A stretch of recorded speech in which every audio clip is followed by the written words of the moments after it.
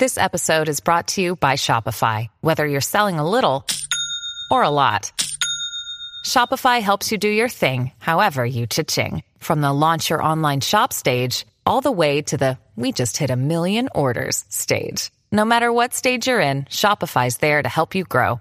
Sign up for a $1 per month trial period at shopify.com/special offer, all lowercase. That's shopify.com/special offer. Today's case is one that's well known in Australia because it scandalized the headlines in 2014. Some of the headlines read, "Chef killed, dismembered and cooked girlfriend in Tenerife apartment." Some headlines were even worse because the murder involved people with alternative lifestyles, and the headlines were demeaning. This is the case of Marcus Volke and Mayang Presetyo. Hello, this is Twisted Travel and True Crime. Welcome aboard. Thank you so much to you returning listeners for coming back, and for new listeners, just a heads up that I do record on a boat, so you'll hear some little boat noises in the background. Today's case is a gruesome one. It gets pretty graphic, so I wanted to let you know if you have a weak stomach, you may want to skip this one, but please come back next week. If you enjoy the podcast and want to keep hearing more, please rate, review, and or share the podcast with a friend. You listeners are top-notch, and you really help this small independent podcast grow. Okay, let's dive in. Hello, Presetyo. G'day, is this a 24-hour electrician? It is. Yeah, I've got a bit of a problem. I was cooking on my stove, it's an electric stove, and the stockpot boiled over, dripped down, and got into the oven, and basically made this big bang, and then all my power turned off. Does it sound like something you'd be able to fix today? Yes, I think so, was the reply the electrician Brad Coyne made before making the drive to an apartment belonging to Marcus Volke and Mayang Presetyo. Upon arrival, Brad walked into the foyer of the newly opened Tenerife apartment building and headed for apartment number 113. It was a Saturday evening, and many of the tenants were getting ready for their nighttime plans. For me, that would probably be pajamas, a beverage, and if I'm lucky, a murder show on my phone while my kids climb all over me. When the hard-working electrician arrived at the apartment complex, he walked past rows of letterboxes displaying abstract artwork. The foyer was only weeks old, but instead of smelling brand new, there was a strange odor hanging in the air. It got much worse when Marcus opened the door to apartment 3 on the ground floor. It was dark inside. "You have to mind the smell," the young blonde man said as Brad walked in. Marcus made excuses, claiming to be a chef and telling the electrician he'd been cooking pig's broth. "Obviously," he said, "as the smell is quite strong." He led the way to the small kitchen. The carpet under Brad's feet squelched as he followed, using a flashlight to light his way. The apartment felt creepy and smelled rancid. In the dim light, he made out an industrial-sized pot, a colander, rubber gloves, and bleach. The hairs stood up on the back of his neck. The tenants, Marcus and Mayang, were married. Mayang, at age 27, was a beautiful Balinese woman with long dark hair. When I say beautiful, I mean model beautiful. I'll put pictures of her and Marcus up on Twisted Travel and True Crime's Facebook and Instagram pages if you'd like to see them. Mayang was born on the southern tip of the Indonesian island of Sumatra in the province called Lampung. In the diverse metropolitan Indonesian culture, gender expression is no different than anywhere else. Indonesia is home to what they call waria women. This is a community of transgender women who are rich with their own history and traditions. Mayang was one of these women. Indonesian warias are often described as a woman's soul in a man's body. It's a concept where aspects of both genders coexist. The term waria combines the Indonesian words for a woman, wanita, and a man, pria. This culture has been a part of Indonesia for a long time. A Spanish ethnologist made notes in his journals about it back in 1937, long before the term waria was coined. Although culturally recognized, the waria communities continue to fight against violence and discrimination. Some are celebrities, but many more live hidden and dangerous lives in the back alleys of villages and cities nationwide. Local reports showed that attacks on waria individuals and community gatherings continued to rise. Though their societal influence runs deep, warriors are still deemed shameful to families in Indonesia's less tolerant communities. This shame comes to a head when warriors are exiled by their families, committed as outcasts, and frequently forced into prostitution. For every warrior that experiences acceptance, there are more that are destitute. Stories of being stripped, having their heads shaved, and being chased and beaten are more commonplace than those celebrating their cultural influence. They often dream of moving somewhere where they will be more accepted, and this is how it was for Mayang. She was born as a little boy named Febri Andriancia, and was raised with 2 younger sisters. Her mother said that her son was always more like a girl, and she didn't mind who Febri was. She said growing up, all of Febri's closest friends were females. In grade 12, he even had a fight with a female friend over a guy. In his early 20s, Febri told his mother that he wanted to live as a woman. He was going to have a partial gender reassignment surgery in Thailand. Febri's mother said that's what he wanted, and if he wanted something, he made it happen. He was pretty determined. This is when Febri changed his identity. He chose the first name Mayang after an Indonesian singer, and the second name, Presetyo, after a former girlfriend. Mayang was elegant, insightful, and a very hard worker. She made a living for herself and also provided for her family in Indonesia. She opened a dog-sitting service in Bali for a while, but she found she was far more successful as a sex worker. She eventually traveled to Australia, where she worked as a high-class escort. The trade was legal there, and the money was good. In Melbourne, she got work at a place called the Pleasure Dome, which was a brothel describing itself as the city's finest, all-sex, premium, male and transsexual agency. She sent some of her earnings home to her mother and sisters. The money was good enough that she was able to support putting her sisters through school and support her mother and grandmother. The owner of the agency said that's where she met her partner Marcus. He was a sex worker there too. Marcus grew up on the outskirts of Ballarat in Australia. His father ran a local dojo, and Marcus would rise through the ranks to a black belt in karate. He was smart, nice, and quiet, but some people would say there was something different about him. He could be a little dark, and friends would describe seeing a flash of temper now and then. He was very intelligent and health conscious. He didn't smoke or drink and had a very good knowledge of nutrition and fitness. There was no suggestion that he was abusive or had any violent tendencies in his previous relationships, but he had been referred to psychiatric services in the past. In 2006, Marcus took an overdose of paracetamol tablets. For those of you who don't know, like I didn't, paracetamol is acetaminophen or Tylenol. He recovered from this, and according to his mother, he received a good shock from the experience, which were her words, not mine, and after this, she said he was determined to have a good life. I don't think things were sunshine and rainbows, though, because in 2007, Marcus began losing weight quickly and was unable to sleep. He was admitted to a psychiatric center for treatment for long-standing anxiety and depressive features that weren't improving. He was assessed as having moderate depression accompanied by severe sleep issues.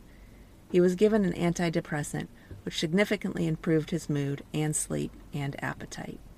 He improved quickly, and his file was closed. His Facebook page showed him as an animal lover. He often wrote about the pros and cons of a vegan diet and told people he was a chef. According to Marcus' partner before Mayang, she and Marcus had been living together for an extended amount of time. During that time, Marcus had accrued a debt of approximately $9,000 in credit cards, and he had no way to repay it. He was working as a part-time chef, but was unable to continue because he had ongoing mental health issues. It was at this time that he decided to become a male escort in Melbourne in order to repay his debt. He got a job at the Pleasure Dome, which again is where he met Mayang. They became friends and somehow came up with an agreement that he would assist her with getting a permanent partner visa for Australia, and she would help him within the transgender sex clubs in Melbourne and overseas in Europe and Asia. They would introduce each other as boyfriend and girlfriend. In August of 2013, the couple were living in Denmark. Mayang called her mother and asked for her blessing to marry her Australian boyfriend Marcus. They married that same month in Copenhagen, then traveled to Indonesia so Marcus could meet his new wife's family. Mayang's mother said she thought Marcus was kind and loving, shy and reserved. He cooked for his new in-laws, ate local cuisine, and experimented with new ingredients. He was always interested in the spices they used for cooking. The newlyweds spent a couple weeks in Lampung before moving on to Bali for an extended vacation. Mayang was happy to introduce Marcus to her friends as her husband. On the other hand, Marcus never told his family of the marriage. They traveled throughout Asia and Europe, working for the sex trade through most of 2013 and 2014. When Marcus and Mayang returned to Australia, like many young professionals, they chose to live in Tenerife. It was a trendy area. The apartment complex they chose to live in was so new in early October 2014 that a giant banner still hung on the side of the building advertising units for rent, and finishing touches were being put up inside. Marcus and Mayang were among the first to move in. The apartment manager thought Marcus was quiet and thoughtful. He did most of the talking, but Mayang had a great hold on English and was clear when she had questions or concerns. They decided on a ground floor apartment in which they kept their 3 newly acquired pugs. In the first couple of weeks, Mayang was frequently seen walking the dogs along the riverside paths and parks nearby. On the surface, they portrayed a young couple who had recently returned to Brisbane after working on a cruise line. He as a chef, and she as a cabaret dancer. The reality was much different. The couple wasted no time advertising for sex work. Mayang's online advertisements read, "Better in real life, pictures are always real deal, pre-op, functional, hot transsexual with a great fit and hot body to enjoy." Marcus advertised under the name Heath XL. He described himself as a young, sexy Australian boy, open to all kinds of people, ages, and backgrounds. Although they paid their bills with sex work, they seemed to want a different life. They had bought the 3 pugs with the desire to breed the dogs for profit. They both shared photos of each other together on Facebook, and by most accounts, they were a happy couple, but things weren't going smoothly. According to Marcus's ex-partner, Mayang had threatened Marcus that she would tell his family of their arrangement if he didn't carry out his side of the agreement, or if he chose to leave her. She also monitored his social media and was upset that he kept in touch with his former partner. The ex said that Marcus was depressed and had shared with her that he had considered suicide. Marcus must have been feeling the stress of their relationship, in addition to the long trips they took and the separation from his family. Not only were these things burdening him, but he was wanting and needing to go back to work. He felt like he needed some help. He visited a doctor in September of 2014 and told the physician he had just returned from overseas. He had a history of anxiety and depression, and his complaint was that he wasn't sleeping well and was feeling depressed and anxious. He asked for medication so he could think better throughout the day because he was about to start a job as a chef. He was prescribed an antidepressant, which he began taking. Around this same time, Mayang had conversations with a friend about going back to Indonesia for an extended stay. Less than 10 days later, on the afternoon of October 2nd, 2014, Marcus received a phone call from Mayang. At this time, Marcus was in the company of a client who he had just finished up with. The client reported that Mayang called Marcus to say she was on her way to their shared unit with a client of her own. Awkward. Marcus and his client decided to leave the apartment together to go for a walk.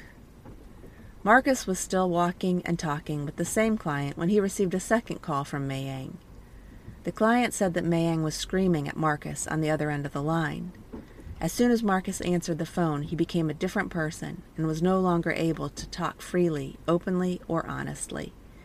Marcus told her that they were down by the river and they were just going for a walk, and then hung up. Marcus then told the client that he needed to go back because his flatmate wanted some help cleaning up after their dogs. Marcus left his client and returned home. Most of the following information comes from the coroner's inquest on this case. Hey, it's Kaylee Cuoco for Priceline. Ready to go to your happy place for a happy price? Well, why didn't you say so? Just download the Priceline app right now and save up to 60% on hotels. So whether it's Cousin Kevin's Kazoo Concert in Kansas City, go Kevin, or Becky's Bachelorette Bash in Bermuda, you never have to miss a trip ever again. So download the Priceline app today. Your savings are waiting. Go to your happy place for a happy price. Go to your happy price, Priceline. Later that evening, between 11:30 and midnight, people in the neighboring apartments heard arguing between Mayang and Marcus. It lasted 30 to 40 minutes and was starting to escalate to the point where the female was noted to be screaming. The male, later identified as Marcus, was seen sitting on the couch and looking straight ahead. He was not reacting at all to the screaming that was going on. Mayang was heard to call Marcus stupid and say things like, "I can't believe you." The argument ended, but the neighbor awoke once again at 1:30 in the morning to hear more arguing. It wasn't as loud this time, and Marcus's voice couldn't be heard at all. The neighbor didn't hear any more arguing from the unit over the ensuing hours and days. On the morning of October 3rd, the unit manager, Mrs. Hughes, began to smell something in the hallway outside Marcus and Mayang's apartment. She walked back and forth over the course of the day to use the elevators, and she could tell that the smell was coming from their apartment. It was bad enough that she put an air freshener in the hallway. At 6 o'clock that evening, Marcus went to a supermarket nearby and purchased, among other things, gloves, bleach, a scrubbing brush, garbage bags, and wipes. Then Marcus called a taxi. He needed to go to the nearby hospital. The taxi driver noticed that he had a deep cut on his hand. When the driver asked Marcus about the cut, he said he'd been cutting onions and that the knife slipped. He also noted that the cut was very deep. Hospital records confirmed that Marcus had gone there and left with his hand bandaged around 9:30 that night. The hospital record stated that the reason for his cut was that he got in a fight with his girlfriend at 5 o'clock that day. He said she was holding a large chef's knife that he grabbed from her hand while they were fighting. Marcus had to have tendons in his hand repaired before being discharged. The next morning, Marcus went to another store and bought a meat cleaver. The apartment manager saw Marcus outside the unit and noticed his bandaged hand. When asked about it, he told her that he had to have surgery. She also noticed that the smell coming from his room was even worse than the day before. At 2 p.m., she sent Marcus a message telling him that he needed to do something about it. At about 3:30 p.m., she noticed the smell had changed to a burning smell. She knocked on the door, and she said it appeared as if Marcus had just returned home. He told her that he had gone out and accidentally left his pot of stock on, and it must have burnt dry. Later that evening is when he engaged the services of the emergency electrician that I told you about in the beginning, but I'm going to go into a little bit more detail. When Brad, the electrician, arrived at Marcus's unit, he noticed Marcus had a bandage around his left hand. When asked about it this time, Marcus said something like, "My psycho ex-girlfriend tried to attack me with a knife, which I grabbed and cut my hand." When Brad entered the unit, Marcus said to him, "You'll have to excuse the smell. I'm cooking some pig's broth." Brad thought this was odd and later described the smell as putrid and strong and smelling a bit like dog food. Brad needed access to the main switchboard, so the apartment manager was contacted to help with this. At about 8:15, the apartment manager and her husband met with Marcus and Brad in the foyer of the complex. Marcus explained the situation to the apartment manager, and they proceeded to the main switchboard, made adjustments, then went to the unit. Marcus opened the door for Brad to enter, but he tried to stop the apartment manager from entering. He told her that she needed to give him 7 days' notice, but she countered, telling him that because of the electrical fault being a safety issue, she could and would enter. She noticed blood and other damage throughout the unit. Her husband took a series of photographs of the damage and some pictures of blood that was on the floor. Marcus told them that the blood on the carpet was from the cut on his hand. All 3 visitors were feeling uneasy, and they blew out of there faster than a hairpiece in a hurricane and immediately called the police. The police came in just 10 minutes, responding to what they considered to be a welfare check. They spoke initially with the apartment manager at the front of the complex, then made their way to Marcus's apartment. They knocked on the door and asked about Mayang's whereabouts. Marcus told them that he had a fight with her and that she had run away and not yet returned. He then told police that his guess was that she had gone back to Indonesia, explaining to them that she was here on a visitor visa but was in the middle of applying for a partner visa. It was clear he didn't want to let them into the apartment because he had stepped out into the hallway in order to speak with them. The officers informed Marcus that they intended to enter the unit without a warrant because of the strange smell and reports of blood in the unit. Marcus's first response was belligerence. He said that obviously she's not there. The apartment manager had already been inside. When they insisted, he lost some of the color to his face and then asked the police if, before they entered, he could secure his dogs. They were inside the unit running around loose. This seemed reasonable, based on the information the officers had at the time, so they had no issue with the request. Marcus then re-entered his unit, quickly locking the door behind him. This seemed odd to the officers. As they listened at the doorway, they heard what they thought was metallic sounds from within the unit. Then it got quiet. They thought it was the sound of the kennel being closed, but then the apartment manager's husband yelled to the officers that Marcus had run from the back of the unit and had rabbited over the back fence. The officers took up chase. The apartment manager's husband gave them directions into the general direction Marcus had run. A search ensued. 15 officers were called in to help. When Marcus wasn't found right away, a dog squad was brought in. As the dogs were searching, the apartment manager used her master key to allow officers into the apartment. Inside the unit was a large metal pot that was on the kitchen floor. It contained liquid from which 2 toes and 2 human feet protruded. The first officer to see it thought it was a sick prank, but then he saw the large pool of blood on the floor of the kitchen and determined that they really were human remains. Next, they found a large black garbage bag next to the washing machine. It contained Mayang's torso, cut into pieces.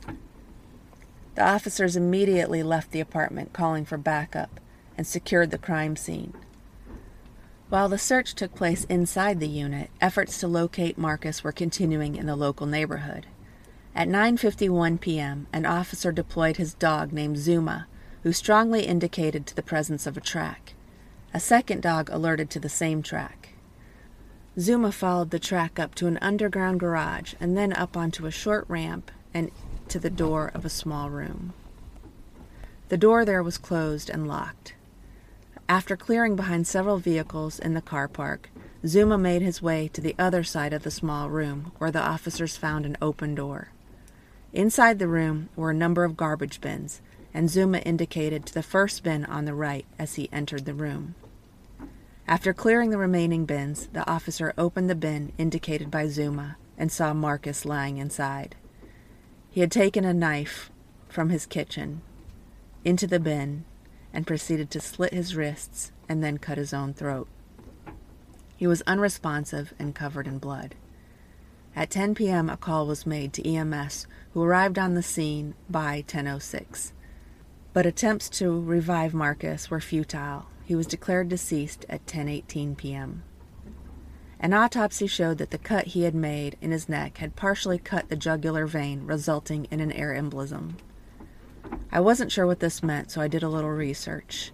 An air embolism is a bubble or bubbles of gas trapped within the blood vessels. In this case, air got in his jugular vein. The bubbles at some point cut off the blood supply to a particular area of the body. Maybe this was the heart or the brain. The affected organs are starved of oxygen and die, eventually causing death to the person. This embolism was ultimately responsible for Marcus' death, rather than blood loss. Mayang's autopsy showed that her body had been divided into portions, with the torso in 3 parts. The first part was her head and upper neck. The second part was her lower neck and upper torso without her limbs. Lastly, her lower torso was found without the legs attached. The remaining body parts fit physically together, showing that they were all from the same person. Multiple bones and tissue fragments from the stockpot were present. However, the bones were soft and splintered, as they would be due to Marcus's attempt to cook them. The doctor noted that when the body was dismembered, there were no signs of bleeding, meaning that Mayang was already dead when the butchering began. Stab wounds were found on the right side of her neck as well as on her face and towards the back of her head. The wounds on the side of her neck would have caused a fatal injury because it had cut through the trachea and carotid arteries. Mayang's Indonesian mother said she has forgiven the man who murdered, then reportedly dismembered and cooked the body parts of her oldest child. Mayang's family petitioned to have her body sent back to Indonesia. Immediately after the murder-suicide, Mayang's mother reached out to Mr. Volke's family asking for forgiveness for both their son's death and that of her daughter. My message for Marcus' family is, let's forgive each other, she said. Please forgive Fabri if he did things that angered Marcus or his family. I forgive Marcus for what he has done to Fabri. I hope Marcus's mom and the whole family will be strengthened in this difficult time. Marcus' family was shocked when they heard the news.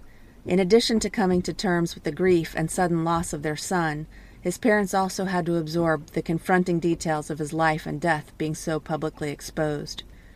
When reporters came knocking at the family property in the days following the deaths, Volke's clearly distressed father, Peter, chased them away. Media interest was high, as you would expect, but they were told in no uncertain terms that they were not welcome, and that, in my opinion, is completely fair.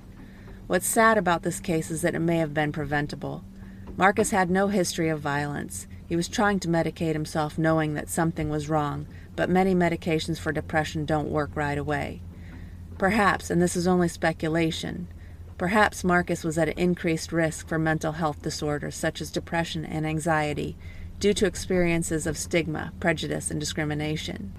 That, in addition to him keeping secrets from his family and Mayang's threats to expose him, are what pushed him to murder her and then kill himself. I'm not giving him excuses. He definitely is a murderer, and if he hadn't killed himself, he should have been prosecuted for murder. What I know for sure is that Mayang's life was not easy, but even with the hand she was dealt, the last thing she deserved was dying the way she did. Thank you, my twisted friends, for your ears. I'd like to take a moment to thank a couple of specific listeners for their kindness. Thank you to Glez P77, who says, great podcast, very interesting stories, new favorite podcast. Thank you. Also, I'd like to thank Clark N. for reaching out and giving me some great feedback and encouragement. Thank you both so much.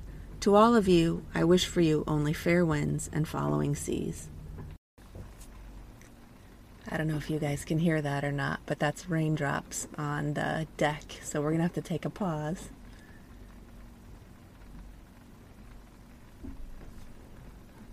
Makes for some really good sleeping, though.